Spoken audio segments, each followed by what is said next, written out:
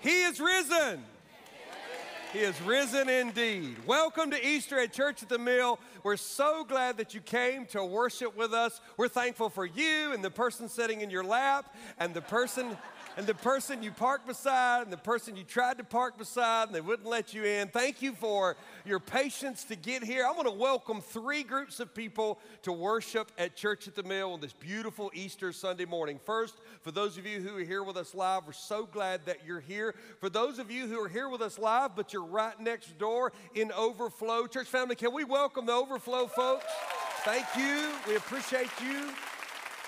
And then for those of you who are joining us online, this is our online broadcast as well. We're thankful that you were able to join us. Many of our members serve our community and work in various jobs where they're at work today. Others, due to health reasons, aren't able to join us. And we're so thankful for the gift of technology that will allow you to celebrate Easter with us no matter where you may be. You are in for a treat. This is our fourth of fifth Easter celebration here at Church at the Mill. We enjoyed two services yesterday, one earlier this morning, and then this one, and then one to follow. So there's still time. If you know someone who may need an encouragement today, tell them to come and join us in a few hours at our 11 o'clock service. If you are a guest of ours, and we enjoy many guests on Easter Sunday morning, whether you be a family member from out of town, you're visiting from a sister church, or perhaps you haven't been connected to church, and Easter weekend was a weekend that you decided, you know what, I want my family and I to come and be a part of a worship service. We could not be more honored that you would come and join us, and we want two things. One, we want you to feel encouraged and be made to feel welcome, whether you're sitting in Overflow, watching online, or you're here with us live. But secondly, we would love for you to give us a record of your attendance. There's a Connect card in the seat backs in front of you. Those will be made available to you over in the Overflow. If you're watching online, it's available online as well. My favorite way for those of you on campus, whether you're in Overflow or you're here with us live, is to receive those at the conclusion of the service. Me and my lovely wife will be at the center of the concourse, just under the big words called the hub. It's the center of our campus, sort of the hub and the wheel of everything that happens here. And come by and say hello. Give us that Connect card. I've got a gift for you. I'd love to meet you. Now, I know Easter's crazy, and I know you've got plans. Mama's got a ham in the oven, and you got to get somewhere. But if you'll take just a few minutes to say hello, that would mean a lot. And even if you can't, if you would hand that Connect card to any member of our Connect team or staff, we'll be sure to reach out to you at some point this week and just drop a note in the mail to say thank you for being a part of Church at the Mill. There are always significance to these special weekends. And what we do at Church at the Mill on a weekly basis is what many Christian churches do. In fact, the rhythm of our Sunday mornings typically is about a half hour of worship and then about who are we kidding, about 45 minutes of preaching.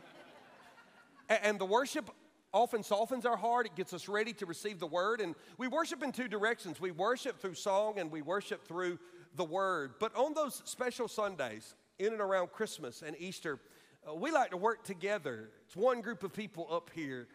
We want to lead you into worship, whether it be through song or sermon, whether it be through music or the opportunity to hear God's word. And so you didn't walk into a regular Easter service today. You walked into a celebration where we're going to weave together the singing of God's word and the preaching of God's word. And we have two simple objectives. In the midst of bringing glory and honor to our risen Lord, I want every Christian in this room, if you came into the room with a relationship with Christ, you would say, Pastor, I'm a Christian. I've been saved. I've been born again. I want you to walk out even more confident in the faith you already have, even more grateful for the resurrection. If you're not a Christian or you have questions about where your faith is, I know that Easter weekends are crazy. I know that we're all a little bit out of our routine. I know there's festivities to attend later. I know there's 1,000 reasons why you might think this is the last Sunday I want to get caught up in making some decision. I got great news for you. Church at the Mill is not interested in manipulation, playing on your emotions, and we don't force anybody to do anything. We would not rob you of the opportunity to make yourself understand what you need to do in order to have a relationship with Christ. But if you don't have that, or you're not sure where you stand, there is no greater day than Resurrection Day. To leave here with the confidence of saying, I've taken the next step in the direction that God would have me take to make sure I'm right with Him and I'm ready to face the next year of my life with the same power that God used to raise Jesus from the dead. Are you ready for this journey? I hope you are. You sure do look nice. We didn't get all dressed up for nothing. Let's have some church. Take your copy of God's Word and find the book of 1 Corinthians, and when you find it, I'd like you to find the 15th chapter. Whether you have a device with an app on it that allows you to see God's Word, or you have a printed copy, as I highly encourage Christians to bring with them to church, I began a sermon series last week in the 15th chapter of the book of 1 Corinthians. For those of you who are guests, we don't believe we should align ourselves with a personality, persona, charismatic leadership, individuals, or titles. We believe the greatest source of eternal truth is the Word of God. So in the preaching of the Word of God, we just read it and explain it and apply it. And we do that 52 weeks a year here at Church at the Mill. We've been walking through the book of 1 Corinthians for about a year and a half, and we jumped into chapter 15 because there's no more precious treatment of the resurrection in the New Testament than the 15th chapter of the book of 1 Corinthians. And the reason that we called the series Not in Vain is because the Apostle Paul, who wrote this book, uses the phrase in vain multiple times. In vain, in vain, in vain. The English definition of the word vain is familiar to us. The dictionary that you and I would be most familiar with would define it this way. The first way to understand the word vain is having or undue excessive pride.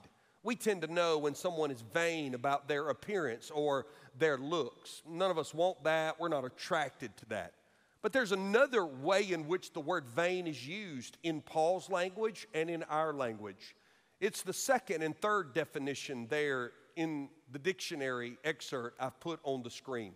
Marked by futility or ineffectualness, unsuccessful, useless, vain efforts, having no real value. Think about a crew on a sinking ship. It may be said of them, the crew tried in vain to save the ship.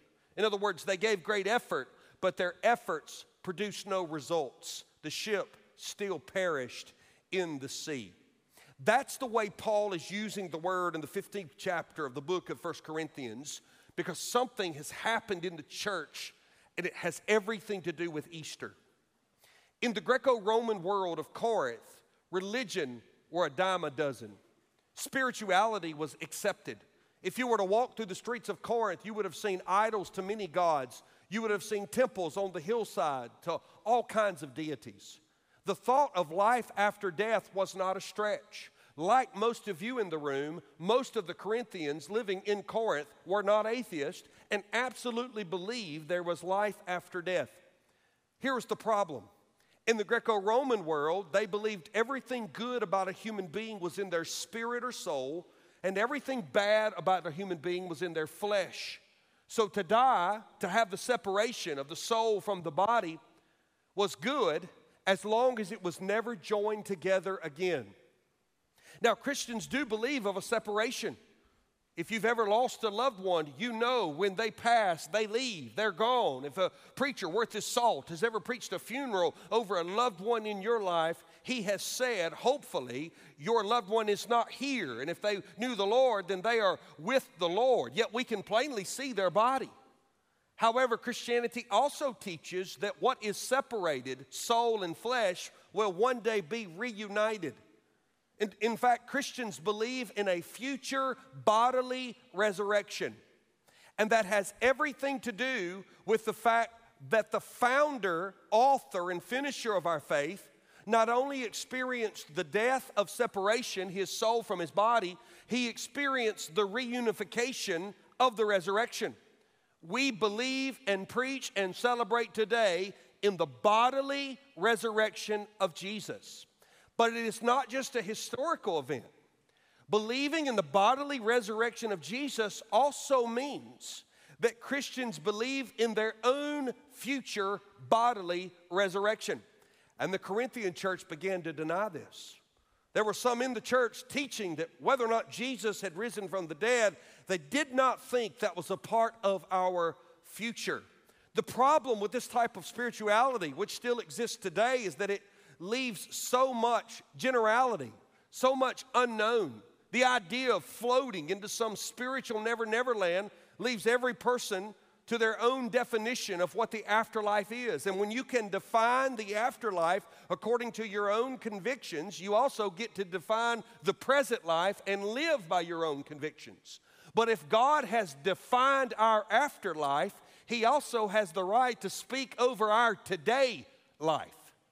And sometimes it's good for us to look at Easter in a different way. If you are associated with Christianity for any length of time, you know the tone of today is celebration. If you've ever attended a Good Friday service, it's very somber.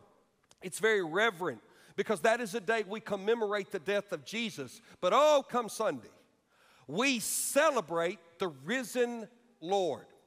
However, in our celebration, one of the risks we can run is to leave it as this historical, magnificent miracle and to never see the day-to-day application of the resurrection in our life. Paul does something fascinating in 1 Corinthians chapter 15.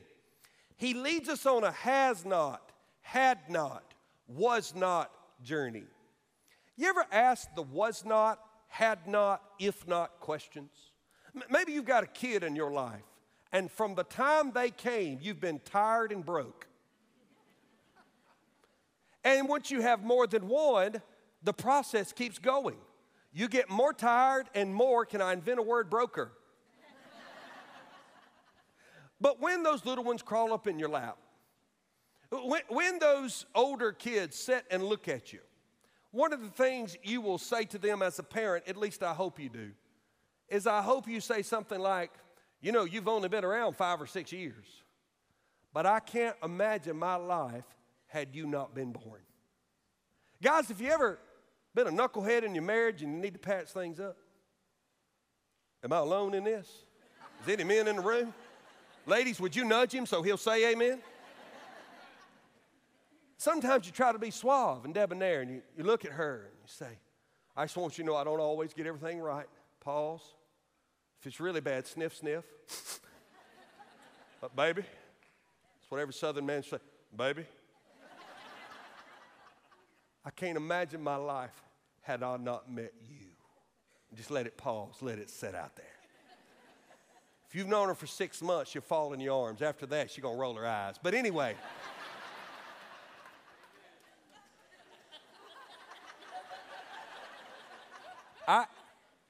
I looked at Laurel one night and I said, honey, in your wildest dreams, can you imagine what our lives have been like had we not met? She said, baby, you're not in my wildest dreams.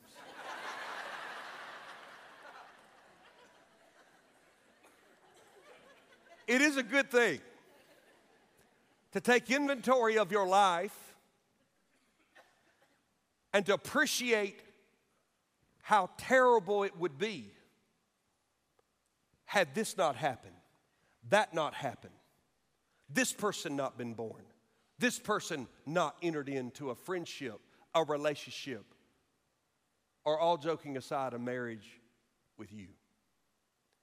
If that's a good exercise, the greatest was not, were not, had not chapter in the entire Bible is 1 Corinthians 15. Because in the denial of the bodily resurrection that had invaded the church, Paul rightly points out, to deny your resurrection is to deny his. And let me explain to you, I'm speaking from first person Paul's perspective, let me explain to you what life would be like had God not raised Christ from the dead. In fact, I would offer to you very briefly this morning in word and worship 6 sad realities if Christ was not raised from the dead. Reality number one, if Christ was not raised, the entire message of Christianity is meaningless. Look at 1 Corinthians chapter 15, beginning in verse 12. If you're a guest of ours, we preached verses 1 through 11 last week, and all our messages are always available perennially, forever, online, on every platform you can find a sermon. So if you want to catch up, you can. Look at verse 12. Now, if Christ is proclaimed as raised from the dead, how can some of you say there is no resurrection of the dead? But if there is no resurrection of the dead, then not even Christ has been raised. And here he begins. Paul begins with this premise to take us on this mental journey down the road of what life would be like had Christ not been raised. Verse 14. And if Christ has not been raised, then our preaching is in vain, and our faith is in vain. Christians love truth. We gather in our church houses weekly, and we ask our pastors to preach truth. We want the content of our songs to sing truth. We want to base our lives off truth. If there's ever been an influential Christian in your life, one of the common denominators of their influence is that even when it was hard and you might not have wanted to hear it, they spoke truth to you. We know that truth doesn't enslave us. Jesus said truth sets us free. When Jesus is praying for us just before his arrest, a few days before that great Easter morning, he says, Father, sanctify them in the truth. Your word is truth. So we are truth people and we are word people. But everything we say is meaningless if Jesus is not raised from the grave.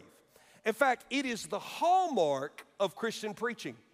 The early apostles understood that Jesus' resurrection proved that he was the God-man. In Acts chapter 2, it said of this, God raised him up, loosing the pangs of death, because it was not possible for him to be held by it. In other words, their belief that Jesus was both God and man is proven by the grave being unable to hold him after that Sunday morning. We also know that the earliest apostles got in trouble not for preaching grace or forgiveness or love, but for preaching specifically the resurrection of Jesus. 2 chapters after Acts chapter 2, in Acts chapter 4, about Peter and John. And as they were speaking to the people, the priests and the captain of the temple and the Sadducees came upon them greatly annoyed. Why were they greatly annoyed? Because Peter and John said, love your neighbor, forgive people when they sin against you? No. Greatly annoyed because they were teaching the people and proclaiming in Jesus the resurrection from the dead. We're wasting our time. We can close up our instruments and leave. You can vacate the campus, leave the overflow room, or click close on the link you're watching this sermon. If Jesus was not raised, our message is meaningless. Secondly, if Jesus was not raised, our leaders are liars. Look at verse 14 and how it flows into verse 15. He says in verse 14 these words, and if Christ has not been raised, then our preaching is in vain and your faith is in vain. Now watch verse 15. We, talking about the apostles, we are even found to be misrepresenting God. Why? Because we testified about God that he raised Christ, whom he did not raise, if it is true, the dead are not raised. Paul's saying our integrity's on the line as Christians if Jesus was not raised from the dead. In 1 Thessalonians, Paul talks about the trust given to people who preach the gospel.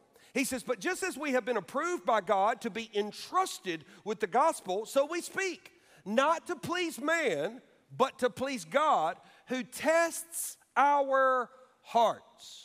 If Jesus was not raised, every Christian who's ever testified about Christ in your life, every Sunday school teacher, every faithful grandmother, every preacher you've ever sat under who preached the gospel faithfully, they're liars. And they're liars, and they're basing their lies on the lies that were given to them, which were given to them, which were given to them all the way back to the very first apostles. If Christ was not raised, then everything we said cannot be trusted. But the good news is this: Christ was raised. He was raised. Lee and Leslie got married in the late 70s. Lee, the husband, Leslie, the wife, were very much in love. If you got married in the late 70s, you wore this same tuxedo. About 3 years after you wore it to your senior prom.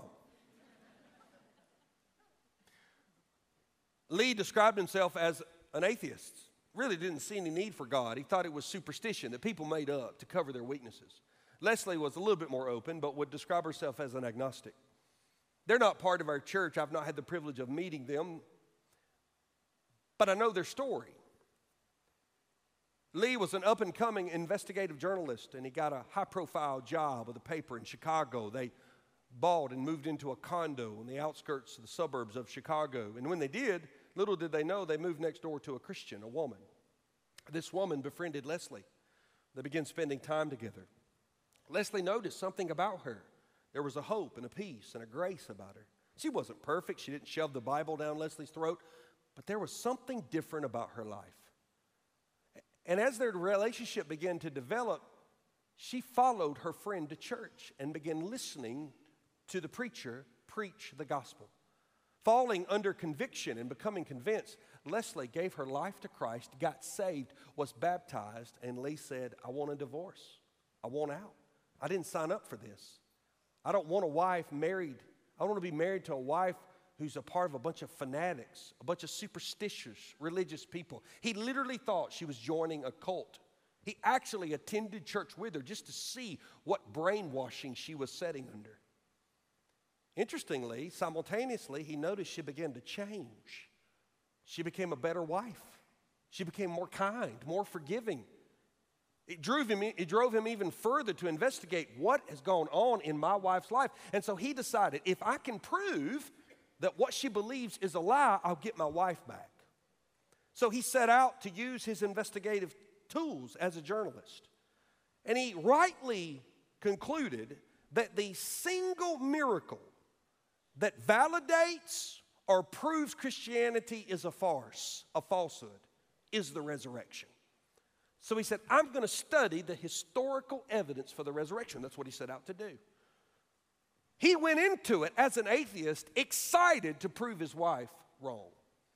And as he began to study the overwhelming evidence, after many months, he became convinced that no one can look at the historical, the literature, the evidence, and deny that Jesus rose from the dead.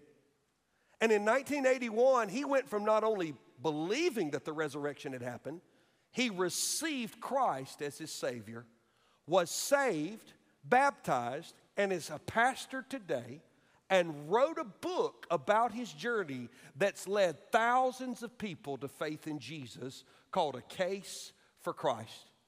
He said it came down to 4 E's. He said, first of all, he realized that the historical literature is overwhelming. No one denies that Jesus died. Even the enemies of the cross believed Jesus was dead. They even talked about how to seal the grave so that his followers couldn't steal his body and make up a story. Secondly, he realized that all religions based on oral tradition, mythology, falsehood, take centuries to develop. Yet the message of Jesus being raised from the dead started 3 days after his death and has never changed in the church. The Church of Jesus Christ has many areas we debate, many differences among denominations, but Bible-believing Christians have never denied the central teaching that Christ was raised from the dead. Third, he realized that even the enemies of Jesus acknowledged the tomb was found empty. There's no body to visit. There's no memorial you can go to. There are places in the Holy Lands where they think this could be a place where the tomb was. This is about where he may have been buried. But there are no bones to visit. There are no remains preserved. There's no monument there. He has risen. And then finally, not one, not two, not three, but hundreds of eyewitnesses attested to seeing Jesus alive. And not only did they attest to this, their lives were changed forevermore. You could get 1 or 2 or 3 people to believe a lie. You can even, through hallucination, through manipulating the mind, get a small group of people to be utterly convinced of a falsehood. This is called a cult. But when hundreds of people changed the direction of their lives, and within just a few centuries, the entire civilization known as Rome attests to the resurrection of Jesus, it's just impossible to deny that it happened. Now, most of you did not come to Easter Sunday at Church at the Mill. Whether you're watching online, setting an overflow, or here with me live, most of you did not come today as resurrection deniers. That's not my fear. There's always cynics in every crowd. There may be some of you who are here out of respect for loved ones, and Christianity's not your thing. You are an atheist, an agnostic, or you consider yourself de-churched or unchurched. We're glad that you're here. We love you. We love the opportunity to preach the gospel over your life. But you're probably in the minority. The vast majority of you tuned in today or walked in today because you believe in the resurrection. Here is the question, though.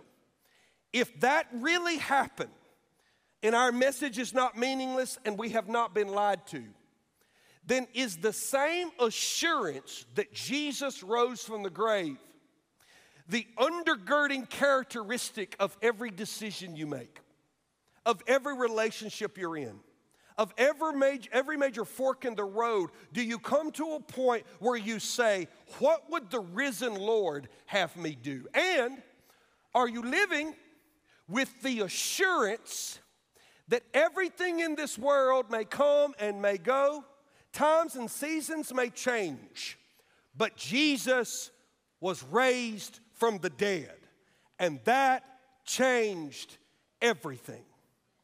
Because when you have that kind of assurance, it's not just assurance, it's blessed assurance. Pray with me. Heavenly Father, I confess to you this morning there's a lot I'm not sure of. I'm not sure about the direction of our country. I'm not sure about the economy. I'm not sure about the rising conflicts in the world. I'm not sure about the future of my health. I can't be sure about the weather tomorrow. I can't be sure about the stock market. I cannot be sure about the faithfulness of people. As a human, I both fail and serve everyone around me consistently. But I am sure of this.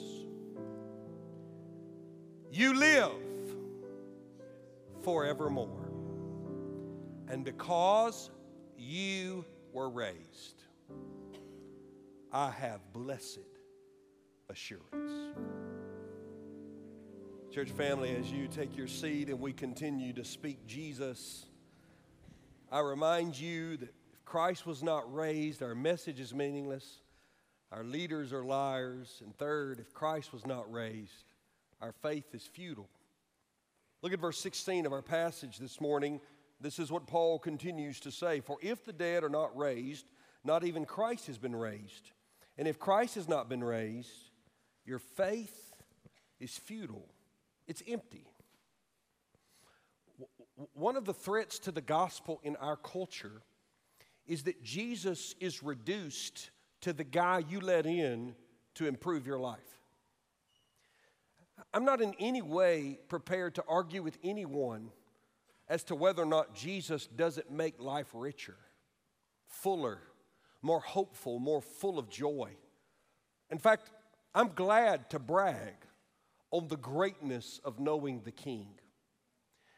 The problem is, if we reduce our faith down to a pragmatic, experiential walk, then what happens when the blessings don't flow? A very prominent teacher, preacher, pastor, author, whose name I will not call. I don't desire to be critical of any individual, but I will criticize the teaching when it's a threat to the gospel, recently released this to his church about why he is a Christian. This is what he said in a recent sermon. Why am I a Jesus follower? Because honestly, it's not because of some theological insight. It's not because one day I'm reading through the whole Bible and boom. The reason I'm a Jesus follower is honestly because following Jesus has made my life better, and it's made me better at life. Again, I'm not prepared to argue or push back against the richness and the fullness of knowing Christ. Here's the problem. That same sentence can be said of Weight Watchers for some people,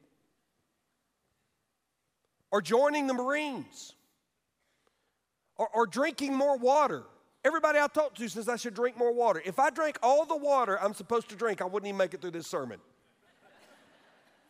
There's a ton of stuff we can do that improves the here and now. Living on a budget, working hard, being kind, exercising, getting enough sleep. When you feel bad, do the things you need to do to recharge your battery. I mean, we're all a part of the human race, and because of that, we know as humans, there's just some stuff we can insert into our life, and it does make our day-to-day life more enjoyable, more full. But if that's what we compress Jesus to, then what happens when we suffer?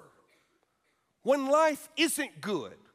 When we don't feel especially spiritual, or our prayers seem to bounce off the ceiling? When health and wealth don't come, and even still, when doing the right thing is not immediately rewarded, but rather it costs us something.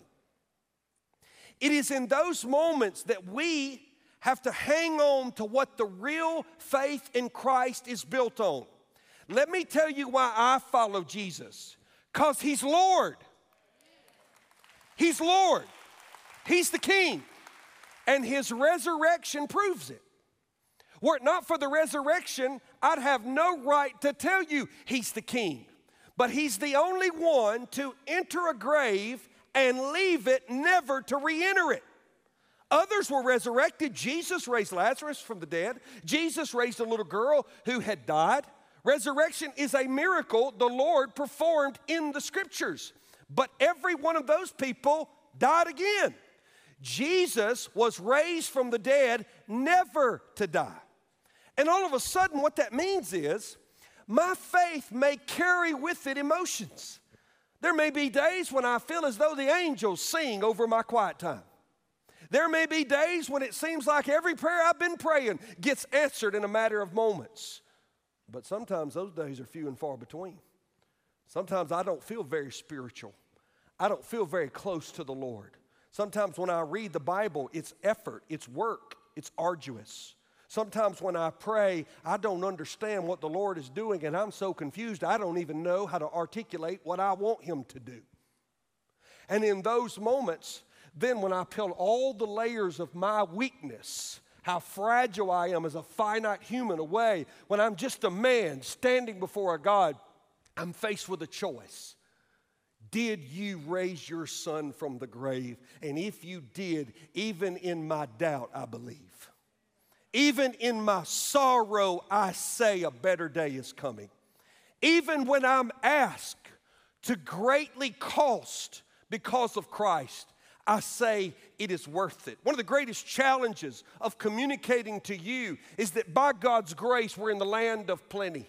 You may have faced a lot of challenges to get here this morning, but not one of you is fearful of being persecuted for your faith. In fact, most people in your life probably expected you to go to church on Easter Sunday morning, and even those who are not concerned about the things of Christ, even those who do not know Him, even those who don't see church as a priority, will affirm and congratulate you for going. And I am grateful for the freedoms we enjoy. But unlike us, we have brothers and sisters this morning meeting in underground churches in closed countries who are risking their job. Some of them will even risk their life to join with other believers to say that Jesus is alive. Jesus isn't working for them temporarily. It's even better. He's working for them eternally.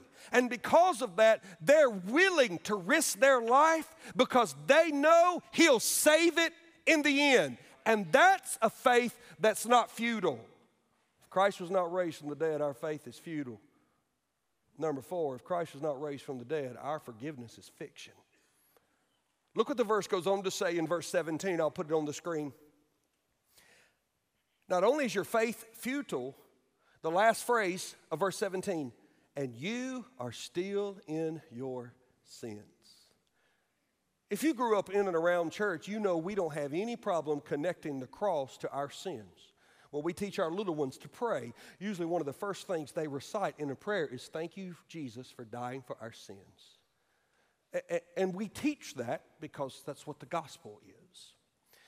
But you can't disconnect the resurrection from the removal of sin. It is true that Jesus died for our sins, but his death would have no effect had he not overcome the penalty of our sin. The wages of sin is death, but the Bible says the gift of God is eternal life. The only way the gift of God was eternal life is because the one who paid the debt for our sins went into the result of sin, which is the grave, and then came out of it. If Jesus paying for our sins is captured in the words, it is finished, the resurrection is the Father saying, amen, it is finished. In fact, we find a connection between the forgiveness of sins and the resurrection in what Paul told the Roman believers. One of the fundamental beliefs of our faith is that you do not make yourself right with God. You do not pay penance. You cannot pay for your sins. This is not some grand scale where at the end of your life, if your good outweighs your bad, you make it. That's not what the Bible teaches. The Bible teaches God is holy and perfect, and nothing but holiness and perfection will make it into his presence. In fact, the presence of God is to immediately judge sin. And therefore, the only way we have the hope of eternal life is to stand not in our sin, but in the righteousness of Christ. And the only way the righteousness of Christ comes is not by our own good works, though our good works prove it's come. It's by our faith in him. The first forefather of faith and righteousness is Abraham. The Old Testament says Abraham believed God, and it was counted unto him as righteous. In Romans chapter 4, Paul grabs that thought and says, that is why his faith was counted to him as righteousness. But the words it was counted to him were not written for his sake alone. Paul goes on to say in the next passage, but for ours also. Now watch this. This is important, and don't miss the resurrection. It will be counted to us who believe in him who raised from the dead Jesus our Lord. Now notice what Jesus did. Who was delivered up for our trespasses and raised for our justification. It is one thing to follow Christ to the cross. That's what he says, take up your cross and follow me. In other words, die to self. That's what a person does when they get saved. They don't clean their whole life up immediately. They don't suddenly cease to struggle from sin. They say, I'm not in charge anymore. You're Lord. I die to self. You can have my life. You're my creator, and now you're my redeemer. I return to you that which you created in sin took. You can have my life. I give you, as children often pray, I give you my heart. Jesus, it's yours. But a person doesn't just follow Jesus to the cross. We follow Jesus to the grave, and because of the resurrection, we'll follow him out of it. The one thing I know that every human being has in common today, unless the Lord returns in our life, is that we all have a grave waiting on us. So I'm going to follow the one who went before me and came out of it. Which means I and any person who believes in the death and resurrection of Jesus can have the hope of not being in my sin. I can know my sin. I can struggle against sin until my dying breath. But upon faith in Christ, we are never seen in our sin. Now, sin won't be overlooked. The late, great Adrian Rogers said it this way, your sin will either be pardoned in heaven or punished in hell, but it'll never be overlooked.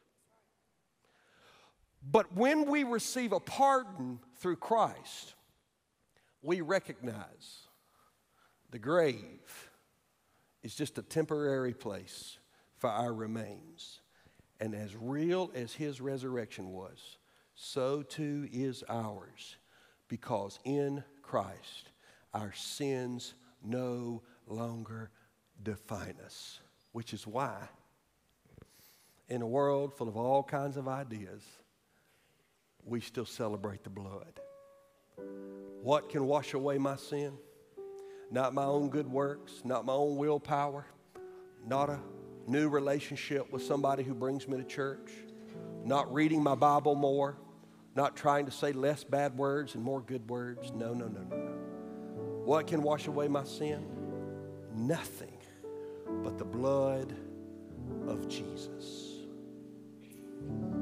Church family, as you take your seat and we begin to conclude our time this morning, I take you to the last two verses of that passage. If Christ was not raised, our message is meaningless, our leaders are liars, our faith is futile, our forgiveness is fiction. And number 5 is Christ is not raised, our dead are damned. That's exactly what the passage says. I read directly from verse 18. If Christ is not raised, then those also who have fallen asleep in Christ have perished. That word perish doesn't mean they just died to never exist. It means they died to exist without the presence of God. Every one of you has buried someone you love. Some of you, this will be the first Easter without a precious mother, a father, a grandmother, a grandfather. Others of you have been touched by death this year because you lost a friend, a loved one. Some of you may be dealing with a miscarried pregnancy or even the death of a child. And whenever God's people gather around death, we, like the rest of the world, have great sorrow because it is God who has given us great love and we want our loved ones with us. And death is a separation that is irreversible. But the hope of Christians is that when someone we love dies in Christ, our separation, while it can be sudden and feel very severe, it is only temporary. In fact, we hurt unlike the rest of the world because we hurt with the hope that the moment our loved one in Christ passes, they are in the presence of Jesus. And the same bodily resurrection that he experienced is promised not only for us, but for those who have fallen asleep, a respectful reference to death Paul uses, for those who have fallen asleep before us. This is the great hope of the resurrection. I have buried the dead. I have held and handled dead bodies. I have held dead babies. I have preached over many dead bodies. But in Christ, that will be the last time I see them dead. I will see my grandmother again. I will see my young cousin in his 20s taken by leukemia again. I will see men and women in this church I was not ready to say goodbye to again. I will see and enjoy the opportunity to build relationships with young people I never had the opportunity to build relationships with because their life was taken from us due to death. Years ago, when they were excavating ancient Rome, they found catacombs under the city where the ancients would bury their dead, both Christians and pagans. And the fascinating thing was the difference in the epitaphs between that which was inscribed on the catacombs of the pagans and that which was inscribed on the catacombs of the Christians. Some pagan catacombs had the following inscriptions: "Live for the present hour, since we are sure of nothing else. I will lift up my hands against the gods who took me away at age 20, though I had done no harm." This young man obviously died very bitter. "Once I was not, now I am not. I know nothing about it, and it is no concern of mine." Do you read the emptiness of these words? It's senseless to have any hope of death if we are but nothing more than highly evolved animals in the cosmic chaos of a big bang. But if there's a God in heaven, then all of a sudden afterlife is not just a source of sorrow when we experience death, it quickly is overtaken as a source of hope. You see, some of those same catacombs were filled with Christians, and these were some of the inscriptions: "Put to rest in the dream of peace." Another Christian: "Carried away by the angels, called, he went in peace." My favorite was found on one grave, a Christian Victorious in life, victorious in peace, and victorious in Christ. Why can a Christian follow the Savior into the grave with hope? Because the Savior left the grave on Easter.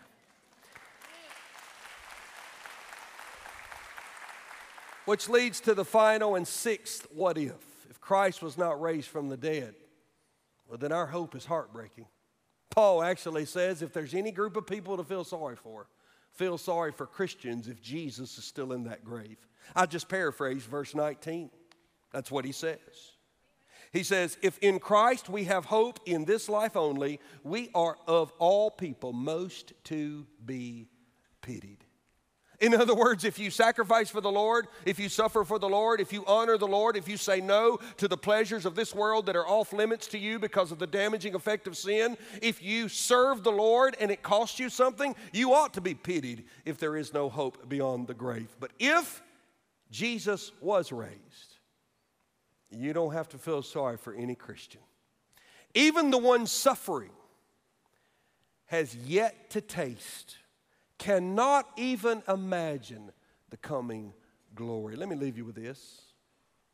If Jesus is in the grave, nothing really matters. But if Jesus is not in the grave, nothing else really matters. If Jesus is in the grave, then nothing really matters. Do the best you can, have as much fun. This is it. But if he's not in the grave, nothing else really matters but what you do with him. I'm thankful to tell you that everything Paul says is simply him asking rhetorically untrue questions. You see, because Christ was raised, our message has meaning. Our leaders weren't lying to us. Our faith is not futile. Our forgiveness is not fiction. Because Christ was raised, our dead in Christ are with the Lord and will be joined with us in that great getting up morning. And because Christ has been raised, you don't have to feel sorry for any blood-bought child of the King. Their future is beyond anything you can ever describe. And to be honest with you, every one of you was so loved by God that he died for you. I told you at the beginning of the service, I'm not interested in the manipulation. I don't believe spiritual decisions playing on your emotions have any fruit. People tend to burn out. They walk away. But I believe in the Spirit of the living God. We believe people still get saved at Church at the Mill. We believe Christians repent of sin. I know people today whose life is filled with joy, and it was not always that way. But they reached a point of decision where they said, I'm not going to live the way I'm living anymore. I'm going to claim the resurrection power of Christ. I'm going to trust Christ. I'm going to repent of my sin. I'm going to turn to him, and I'm going to walk in the newness of life he promised, which is characterized by the fragrance of an empty grave.